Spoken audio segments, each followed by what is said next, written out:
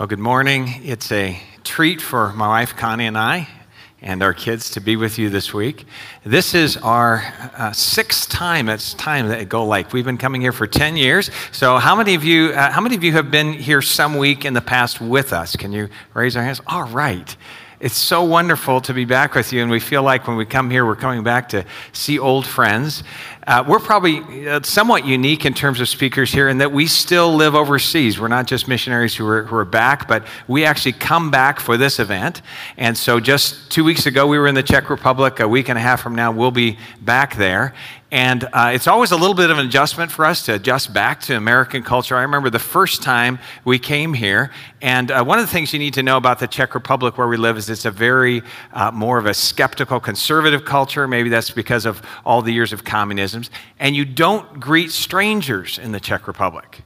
You only greet people you know. And so if you're walking down the street and you can be the only two people on the street and be passing someone else, and if you don't know them, you'll just look down and walk right by them. You won't say hi.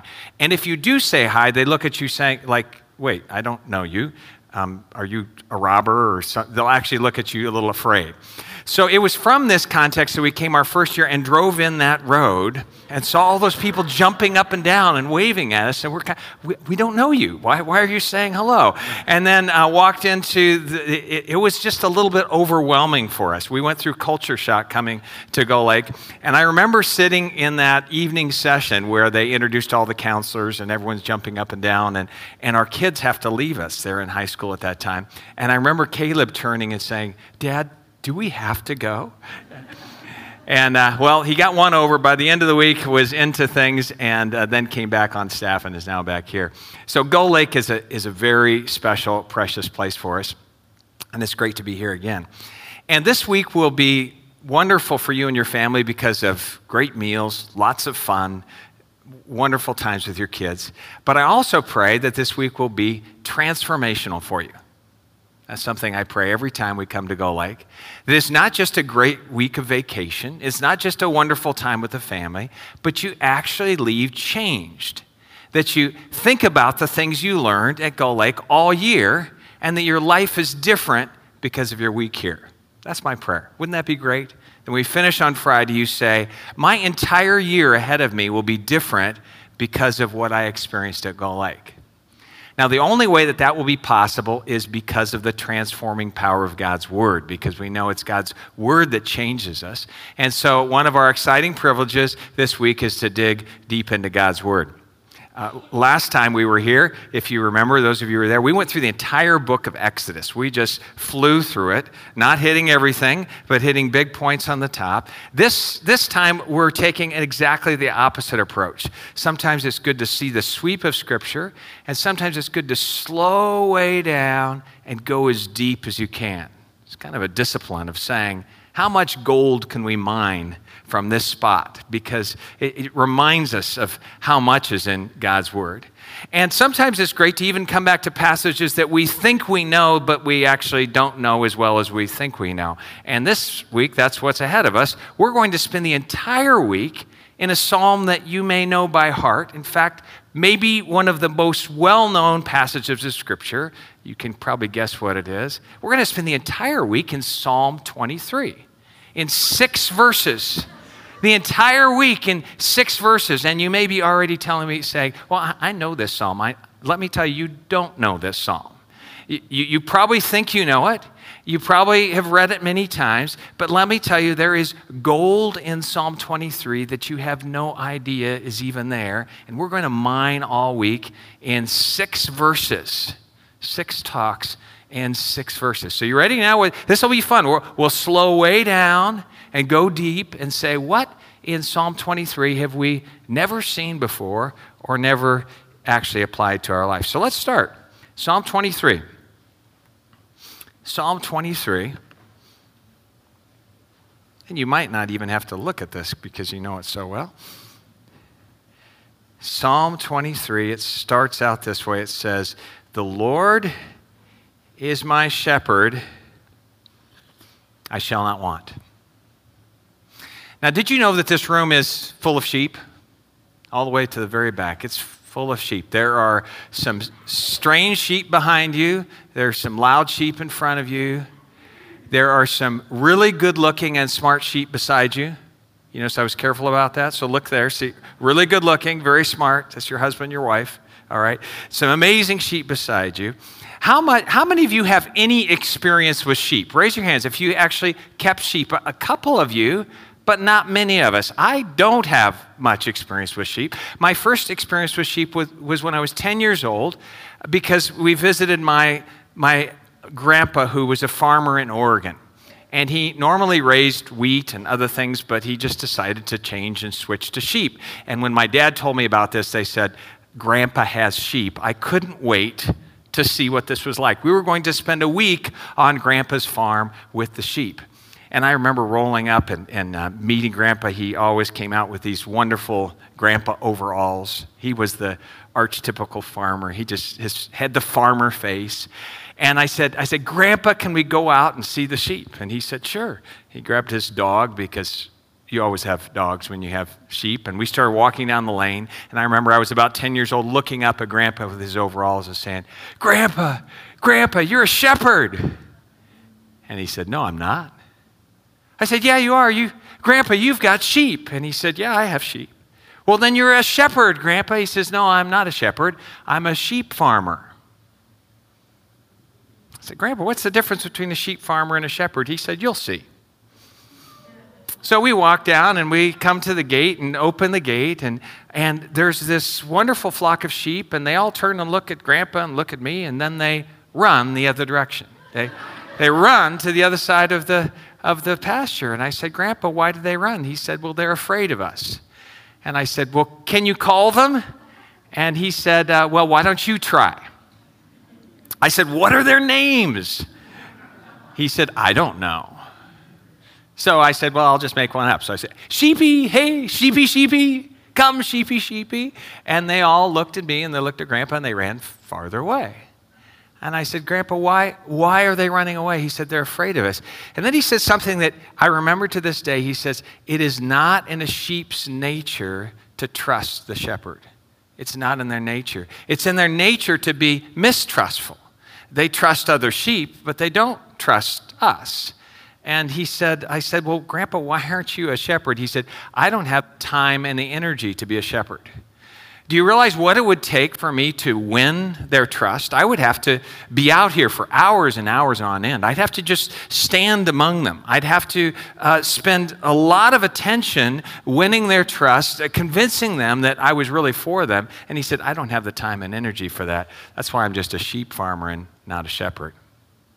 And you notice this is something you know about the United States. There are very, very few true shepherds in the United States, because farmers here don't have time to be a shepherd. In Albania, where Caleb is going, I was there not long ago and saw in the course of a drive to the city where he's going to be serving, and I saw 20 shepherds, and they were all in unfenced areas standing out with their sheep, and they would stand there all day.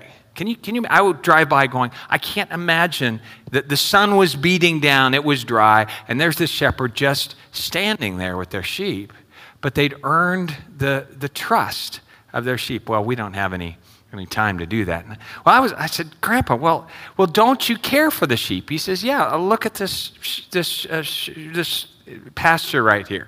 And I saw that there was a big trailer of water that Grandpa had brought out there. And I said, look, you provide their water. He said, yes. And I saw some bales of hay. Look at you provide their feed. He said, yes. I said, well, why don't they trust you because of that? He said, well, they think that they found that on their own. They don't realize that I was the one that provided that for them. And then he said, look at this pasture. And I looked, and there was a fence all around the pasture. He says, I protect them from predators. I said, don't they appreciate that? He says, no, they think they're protected because they're huddling close together, and they don't realize it's actually the fence that I created that protects them. He said, they don't even know how much I'm caring for them, because it's not in the nature of a sheep to even recognize all that the shepherd is doing. Well, we walked back to the barn, and I was kind of discouraged because I thought my grandpa was a shepherd, and he wasn't. And the next day, he found a sheep out in the pasture that was sick and had to grab it. The sheep fought him the whole time and brought him up into the barn and then injected him with some antibiotics and had to keep him in this area. And I had lots of time on my hand. I said, Grandpa, can I try to become a shepherd to that one sheep? He says, you can try. And so I spent the next 3 or 4 days trying to win the trust of the sheep. And I held out some grain and waited till he ate a little bit of it. I just sat close to him for hours on end. He couldn't go away, and I would talk so that he could get the sound of my voice. I named him Freddie. He wasn't sheepy. I named him Freddie. So it sounded good to me, Freddie the sheep. And so I'd call him Freddie. The rest of them didn't have names. He did. And by the end of that week, I remember taking a picture that I still have to this day of me laying on this sheep, using this sheep as my pillow, with the sheep totally trusting me and me. I'd become this sheep's shepherd. But we had to get in this small pen for a long time, and he had to really learn to trust me. And that's some of what we want to do this week. We want to kind of put you in a small room with the shepherd, because you don't know it, but it's not in your nature to trust the shepherd. It's not in your nature even to recognize all that he's doing and know why he's doing it. It's not in your nature to respond to him, and we need to learn it. That's what's ahead of us. By the way, he does know you by name. And this psalm starts this way. That's why today we're talking about sheep meet your shepherd. And by the way, the title of this series is Shepology. So it's a particular study, and it's not theology, it's shepology. It's the art and science of following the shepherd. So we're not going to talk about learning to be shepherds. We're going to learn about what does it mean to be a sheep that trusts his shepherd and learns how to follow him. Now, this is a Psalm of David.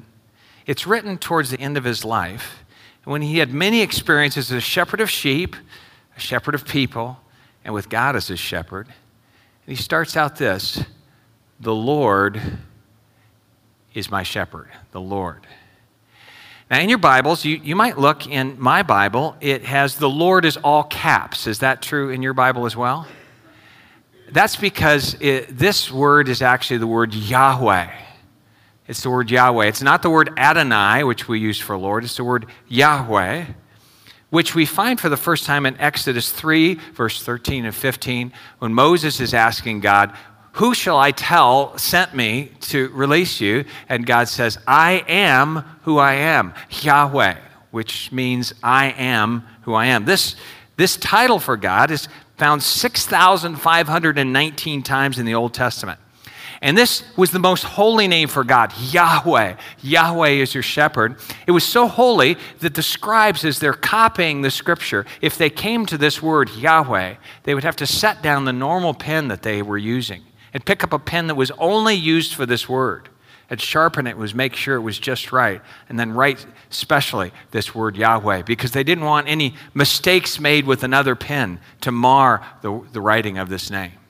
And in fact, often the vowels were let off in this name so that someone wouldn't read the name of Yahweh in an irreverent way. This is the great name for God. Now, there are about 15 other names for God that are used in the Old Testament. Names like El Shaddai, the Lord God Almighty; El Elyon, the Most High God; Adonai, which means Lord or Master; Jehovah Rapha, the Lord that heals. But he chose to use this word, Yahweh is my shepherd. And the word Yahweh basically communicates God saying, I will be all that I am to you. Everything that I am, everything that is in my character, I offer to you. I am who I am. I will be who I will be to you. The I am is your shepherd. Yahweh. The I am. The all-powerful God is your shepherd. As he shepherds, he will be all-powerful to you. The all-knowing God is your shepherd. The faithful God is your shepherd. The God who is love. He doesn't just love, he is love. He will be that to you as he shepherds you. Yahweh, the wise God is your shepherd. The God who is able to see the future is your shepherd. The one who is present with you, I am, not I was, not just I will be. I am is your shepherd. And he is your shepherd. Now, David didn't say, this Yahweh will be my shepherd. He said he is. He didn't say Yahweh is a shepherd in general. He said Yahweh is my shepherd. Not just could be or should be, but he is. And Yahweh is your shepherd. Yahweh is your shepherd. All that he is, he wants to be for you personally, today, this week, in your setting. Yahweh is your shepherd. Now, here's some other possibilities. One is a lot of people live as if they have no shepherd. People that just say, I know I'm just going to have to fight it on my own. I am alone. Some people can be in a crowd and feel alone. They just have this permanent sense that they're on their own. They're alone. And sometimes you feel that as you're facing a hard week at work, as you're facing problems with your kids, as you're facing family tensions, you can feel like, I really have no shepherd. I wish I had someone who was helping me with this, some expert who was walking with me through this. And some people feel that way. I have to find my own way. I think even more feel this. You are your own shepherd. And it was interesting as I was studying this psalm. Actually, I spent 5 months in Psalm 23 last year preparing. I did a series on this on this psalm with my staff. 5 months.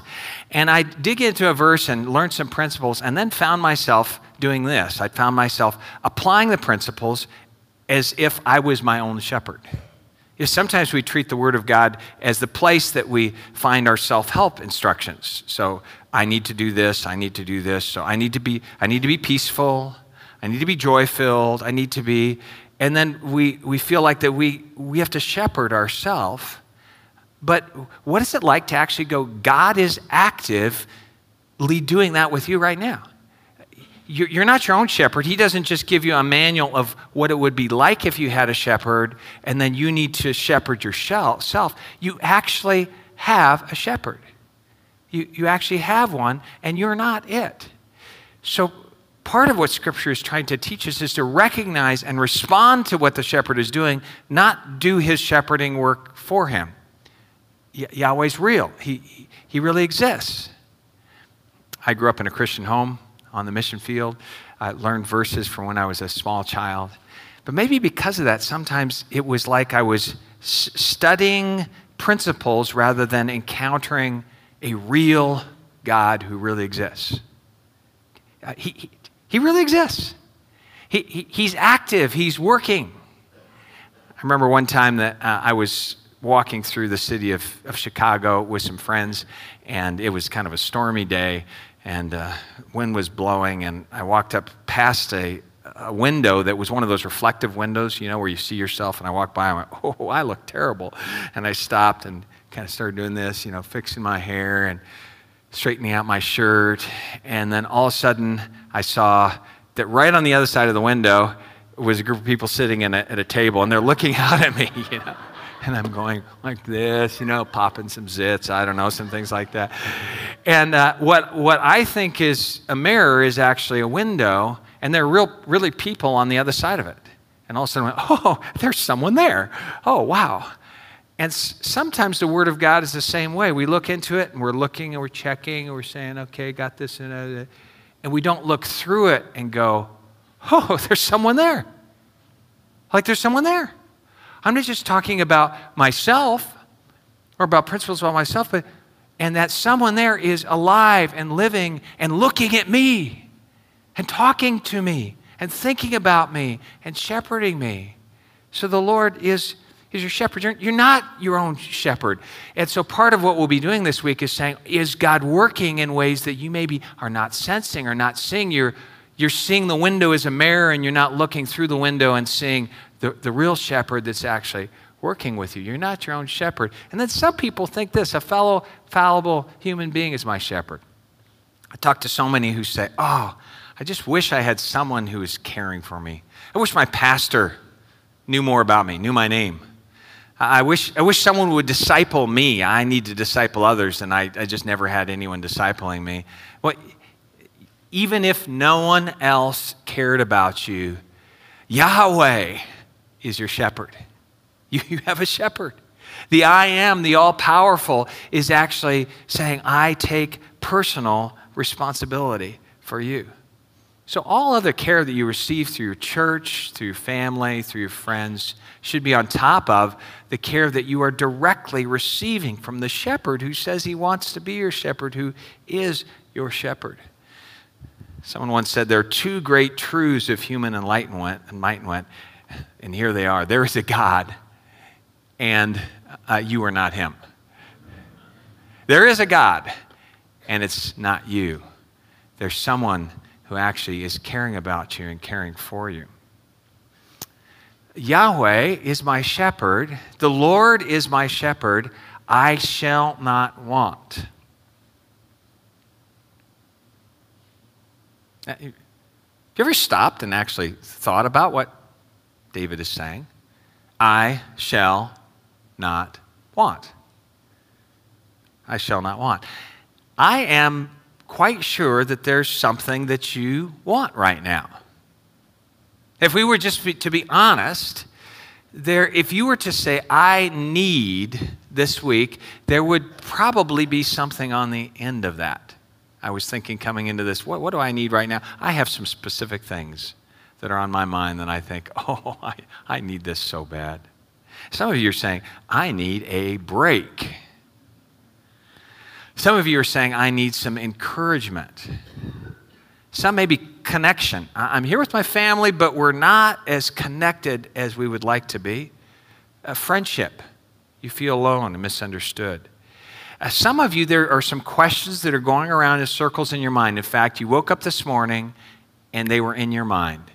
Some questions about your work or about your future or about a problem, and they're just going in circles. In fact, sometimes someone might look at you and see you distracted, and that's because you're trying to solve that problem, and you would love to know the answer to that question. Some of you just say, I need to sleep. I'm hoping to get some sleep this week. Some of you say, I need a car that runs, or a house that doesn't leak, or a bank account that actually has something in it. Or I need to solve this health problem that's just chronic and causing me pain all the time. I need some obedient kids. Some of you, there are family issues that are on your mind all the time. Kids that are struggling, parents that are in ill health. And you go, I need. Is there something like that on your mind right now?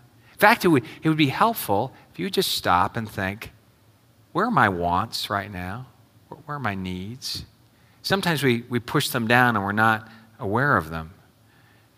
Where are yours? Can you think of it? Just stop for a second. If I would just say, I want, I need. Now here, let me tell you something very interesting. Your shepherd is working right now to meet those needs. Thought about that? Your shepherd is not only aware of those needs, but he's working right now to meet those needs.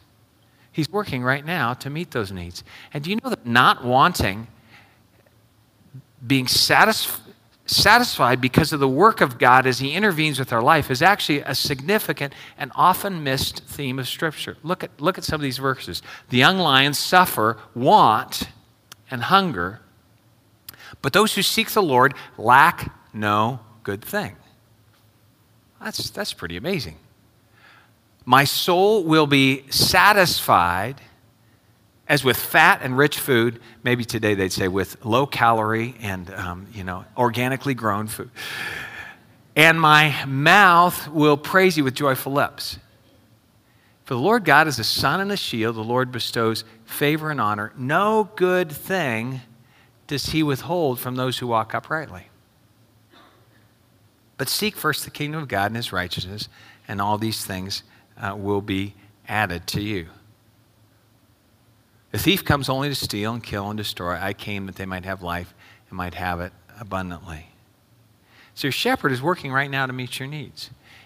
If you're in an ongoing state of wanting, like more of a chronic state of wanting, now obviously you get hungry and then you eat a meal, or you need to sleep and you sleep. But if you're in a state of wanting, you're in some way not responding to the leading and initiative of the shepherd. So maybe you're missing what he's doing, because he's working right now to meet your needs. David said, I shall not want. In fact, one of the key insights I have from this passage is I should let my wants be a window to the work of the shepherd. You understand what I'm saying? In other words, if I'm in tune with the things where I'm lacking, it should cause me to be curious about how God is working right now to meet those needs, maybe in ways that I don't understand. Let my wants be a window to the work of the shepherd. And we need to be saying, in a curious way, I wonder how the shepherd is working right now to meet my needs, because often we miss it. I remember when our kids were young, we were in ministry, and we had one child that was in those, you know how when you start out as a family, and particularly if you start in ministry, you just don't have very much. We had a child, but we didn't have much money. We didn't have many possessions, and we were just living on a shoestring. At that time, Connie and I were living in Germany. And we were coming up on a big event that we led. We did ministry to young people on military bases, and we had a big outreach in the spring. And we were coming up. I was busy preparing, and Connie came to me about halfway through the month, and she said, Dave, have you looked at the bank account? And I said, no. And what should I? And she said, well, you probably should, because there's nothing in it. And I said, really? I'd been busy kind of planning this event, and I hadn't realized that. She said, really, there's like nothing, and we're halfway through the month. And I said, well, we'll be fine. We'll make it somehow. And she said, you remember, wives are good at reminding us of our needs here, especially husbands, then their need to lead. And she says, you remember that the last week of this month we're going on this retreat? Well, yeah, I'm in charge of it. There's 500 young people there. I'm working hard to do that. She said, Dave, I don't have enough money to buy diapers for Tyler for this retreat. That's one of those unexpected expenses when you have kids. You don't realize how much money diapers, they're expensive. And so I said, really? She said, no, I have to stock up for the whole week. We have to take them with us on there, and I don't have enough money for this. Okay, wow. And I'm thinking, I'm the husband, I'm supposed to provide. She says, so how are you going to answer this problem? And, I don't know how I'm going to answer. I don't know. Can we just use Kleenex? Or no, that's not going to work. Napkins? No. So I'm wrestling through this, and I'm thinking, this is a poor time to run out of money. You know that I have lots of responsibilities right now, and if you would just time this better, we would run out of money at a time where I had time to do something about it. And I was starting to get irritated at my shepherd.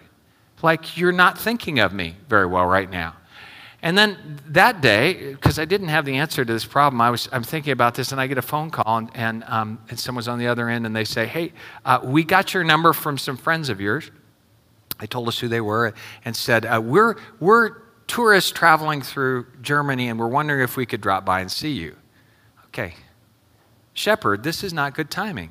Like, why are you doing this? I'm busy. I have no money right now, but they were friends of really good friends, and so I couldn't say no. You know how that goes. And so we said, okay, yeah, why don't you come over and spend the evening with us? And I'm just irritated. I'm just thinking, God, you're not watching out for us very well. Like, don't you understand what's going on? Well, they came that evening, and unusually, it was a very refreshing time. They were delightful people. We had a wonderful evening together. And then at the very end of the evening, they said, we just have something for you. And the wife pulled out an envelope out of her purse, and she said, on this trip, before we went on this trip, I put 3 $100 bills in this envelope. And I told the Lord, at the point you want me to give this to someone, tell me.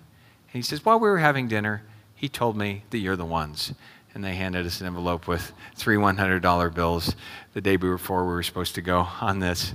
And Connie went out and bought some diapers, which is just awesome.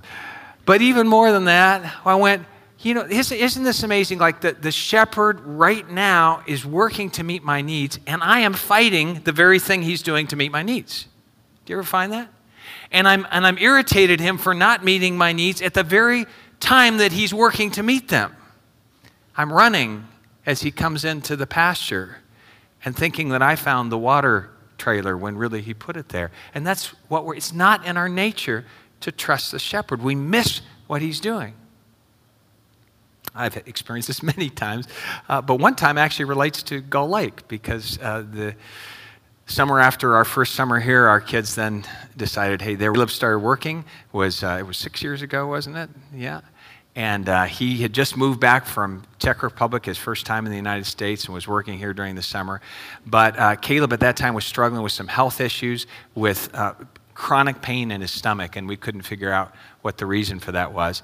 And as he was here at Gull Lake, it had nothing to do with the Gull Lake food, because the Gull Lake food is great, but he just started going downhill. And we were talking to him every couple of days from the Czech Republic, and he was saying, it's worse, Mom and Dad, it's worse, it's worse. And he was in so much pain that he really couldn't do very much here. And I remember being across the ocean going, God, the timing of this is so poor. He's headed off to college. This is not a good time. We're across an ocean. We're not in a place to help him. And do you ever have those times where it just seems like, God, you're not watching out for us? And so we started praying that God would intervene and heal him, and it just got worse. Day after day, worse and worse and worse.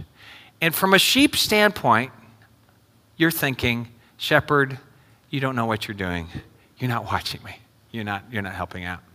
And finally, one day, I told Connie, I said, I don't know anything else to do, but I think I've just got to get on a plane and fly to Michigan and try to figure this thing out with my son. And I said, it was a very busy time for me in ministry. I had a writing project I was supposed to do. But I just got on a plane and flew. And we didn't even know where to go, what hospital to go to, but just by chance, things happen by chance. Another family was headed to a place called Cleveland Clinic, and they were willing to take Caleb down there. And so I met Caleb at Cleveland Clinic, and we went into an appointment there. And they said, as we're in this appointment, they said, it's great that you showed up at Cleveland Clinic. And we said, why? And they said, well, you know about our chronic pain, stomach pain clinic here, don't you? We said, no, we didn't know that. And they said, yeah, it's one of only 2 in the entire country. They had a whole clinic that was focused on chronic stomach pain at Cleveland, which we wouldn't have found if someone else wasn't driving down there for another reason. And, the shepherd, what's the shepherd doing? So I'm frustrated with these interruptions and the fact that the situation is getting worse, and the shepherd is working at the same time to meet my needs. Well, we had our first appointment, and then they said, we can only get you in for your next appointment a week from now. And I told them, I have flown across an ocean to be here. We're just going to be sitting around. Can't you get it sooner? And they said, no. And so Caleb and I looked at each other. We didn't have any place to stay. And so I called up my friend Tom Klobuchar, which, Tom, where are you, Tom? He's in the room right here. There's Tom, which you're going to get a book from him. And said, don't you have a cabin somewhere near here? And he did, right on the lake. And so Caleb and I holed up in a cabin right on the lake. And I remember waking up the first morning going, I wonder if I can do my writing project here. And so I sat in Tom's cabin, and Uncle Tom's cabin. And for 3 days, because I had no interruptions, because I was far from all my work, wrote an evangelistic Bible study that since then has been used to lead hundreds of people to Christ. I would guess that the Bible study, Tom, that I wrote in your living room, probably 200 people have trusted Christ through that Bible study. And I had concentrated time because the appointment couldn't be for 5 days. Some of these things. And as a sheep in the middle of it, this is what I feel. This is out of control. It's over my head. It's getting worse. No one's watching out for me. That's what I feel as a sheep. And I look back and I go, oh, you were such a good shepherd. At the times that I'm fighting you and saying, what are you doing? You're working to meet my needs. And actually, it was because of that experience that we ran into a doctor called Dr. Cheng, who was able to solve Caleb's pain problems, which is a longer story. Maybe you can get him. You look back and I go, oh, the timing, the open doors. But when you're in the middle of it, You sometimes feel like you're all alone. And sometimes you're even running from the shepherd who is coming to meet your needs because you don't understand what he's doing. We don't understand what the shepherd's doing. We don't even understand our own needs. Sometimes we think, I need this. And the shepherd says, no, you really need this. And we say, no, I need this. And he says, if I gave you that, you would be unsatisfied. You would be wanting. If you receive what I'm preparing for you, you will be not wanting. I want to take you to a place of not wanting under my care where you feel like, where you understand that your needs are met. I remember I had a professor at Bible college. His name was Dr. Needham. And he was an Old Testament professor, but more than that, he was a man of God.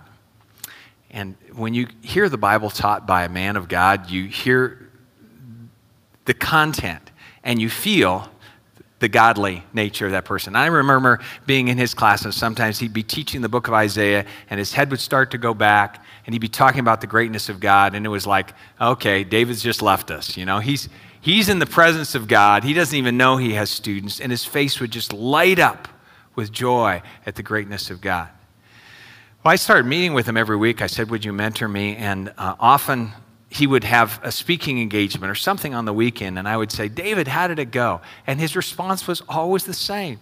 He would say, oh, Dave, he'd say, it was such a blessed time. It was such a blessed time. God is so good.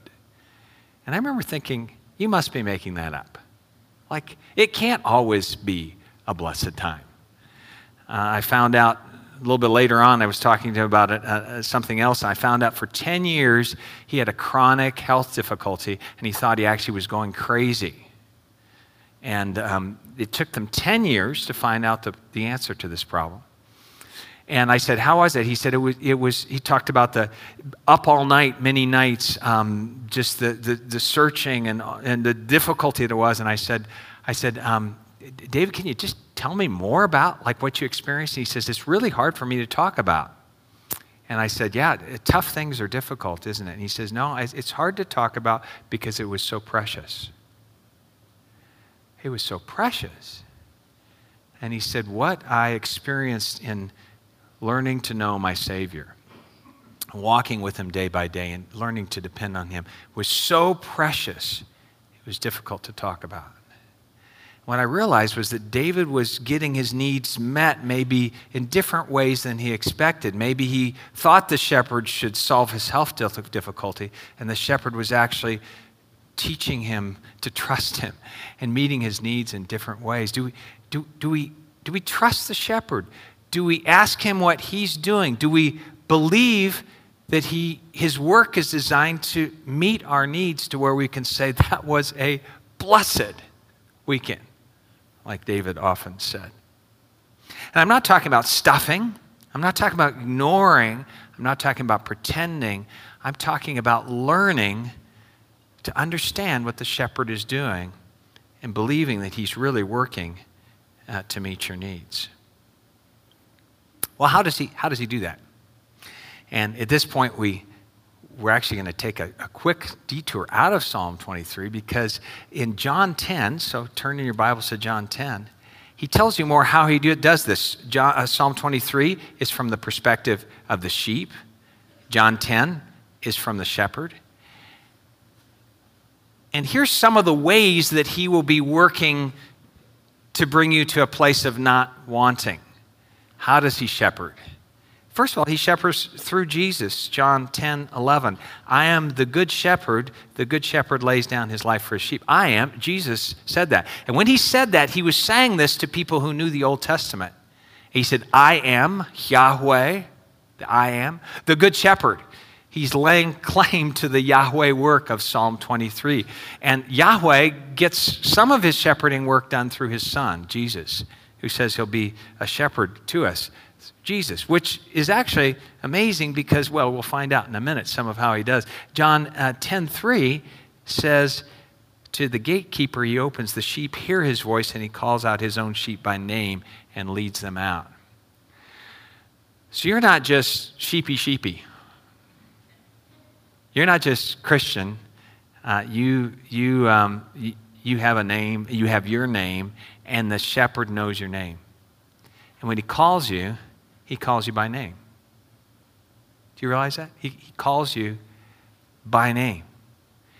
He knows you. And it says here that you can hear his voice. You can hear his voice. Do you realize that? He promises that you can hear his voice. Through his scripture, through his spirit, you can hear his voice.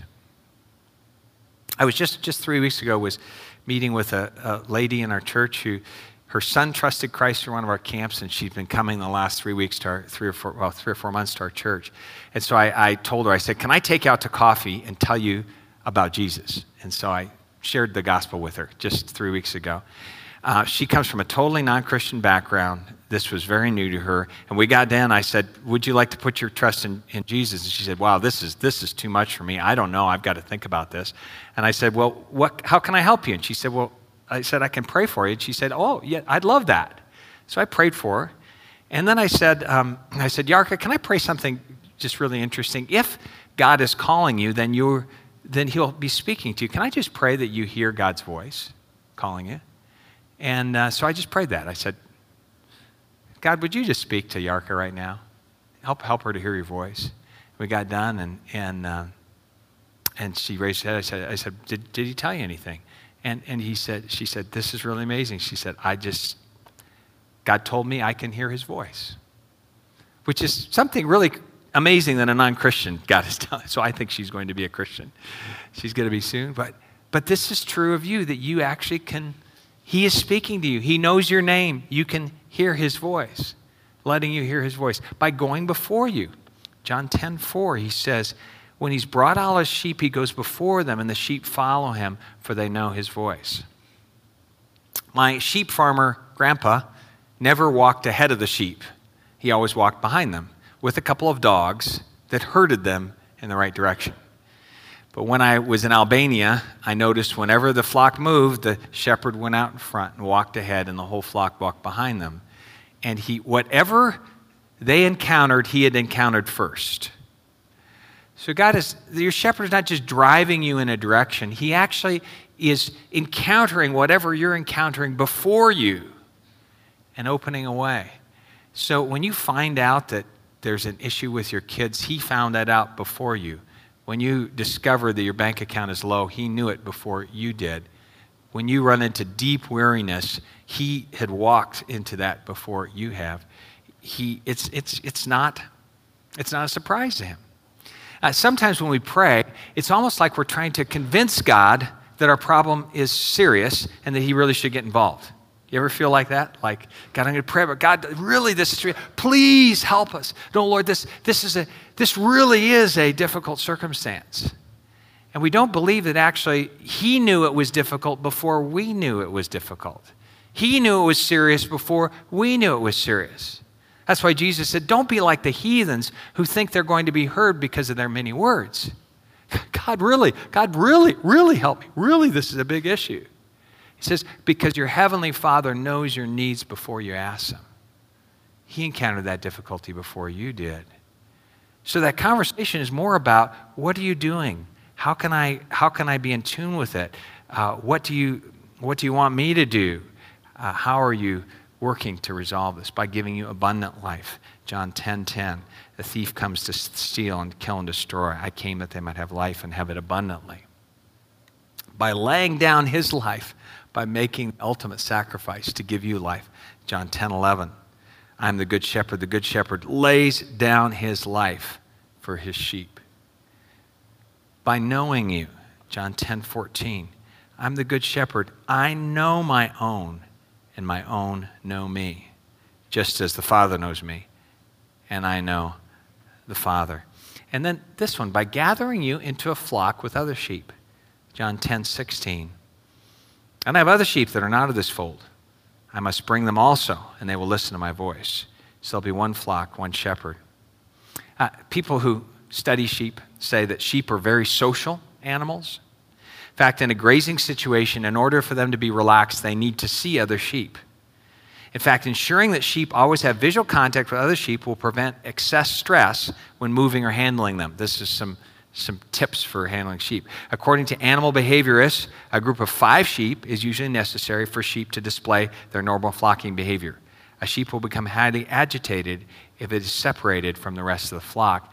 And your shepherd knows that not only do you need a shepherd, but you need other sheep.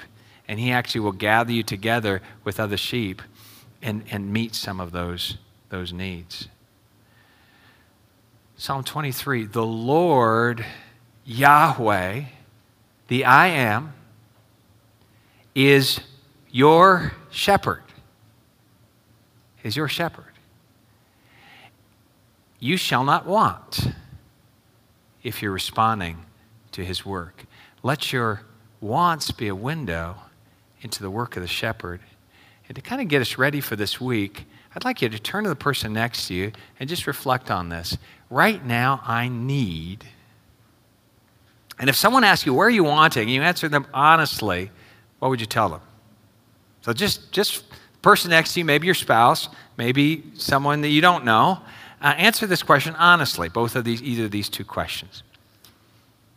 You can do that now. Even though it's Sunday morning, you can do that right now.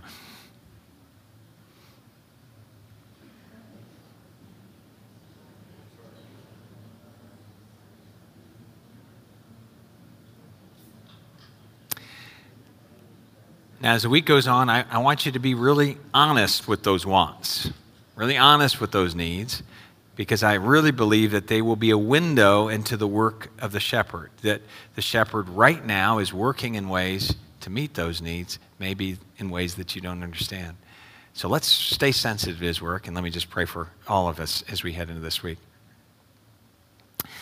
Father, your word is so rich, and as we dig deep into this text, help us to see the gems that you've left for us there. And help us to look through that window and see a living God on the other side, see our shepherd, that you are my shepherd, and that you are working in ways I don't even know to meet my needs. And Father, I just confess the times that I run from you when you're actually coming to minister to me, that I find water and food, and I think I found it on my own when really you prepared it for me. And I pray that you'll help each of us to come to trust you in much deeper ways as you put us in this small room with you this week and as we learn about the Good Shepherd. In Jesus' name, amen.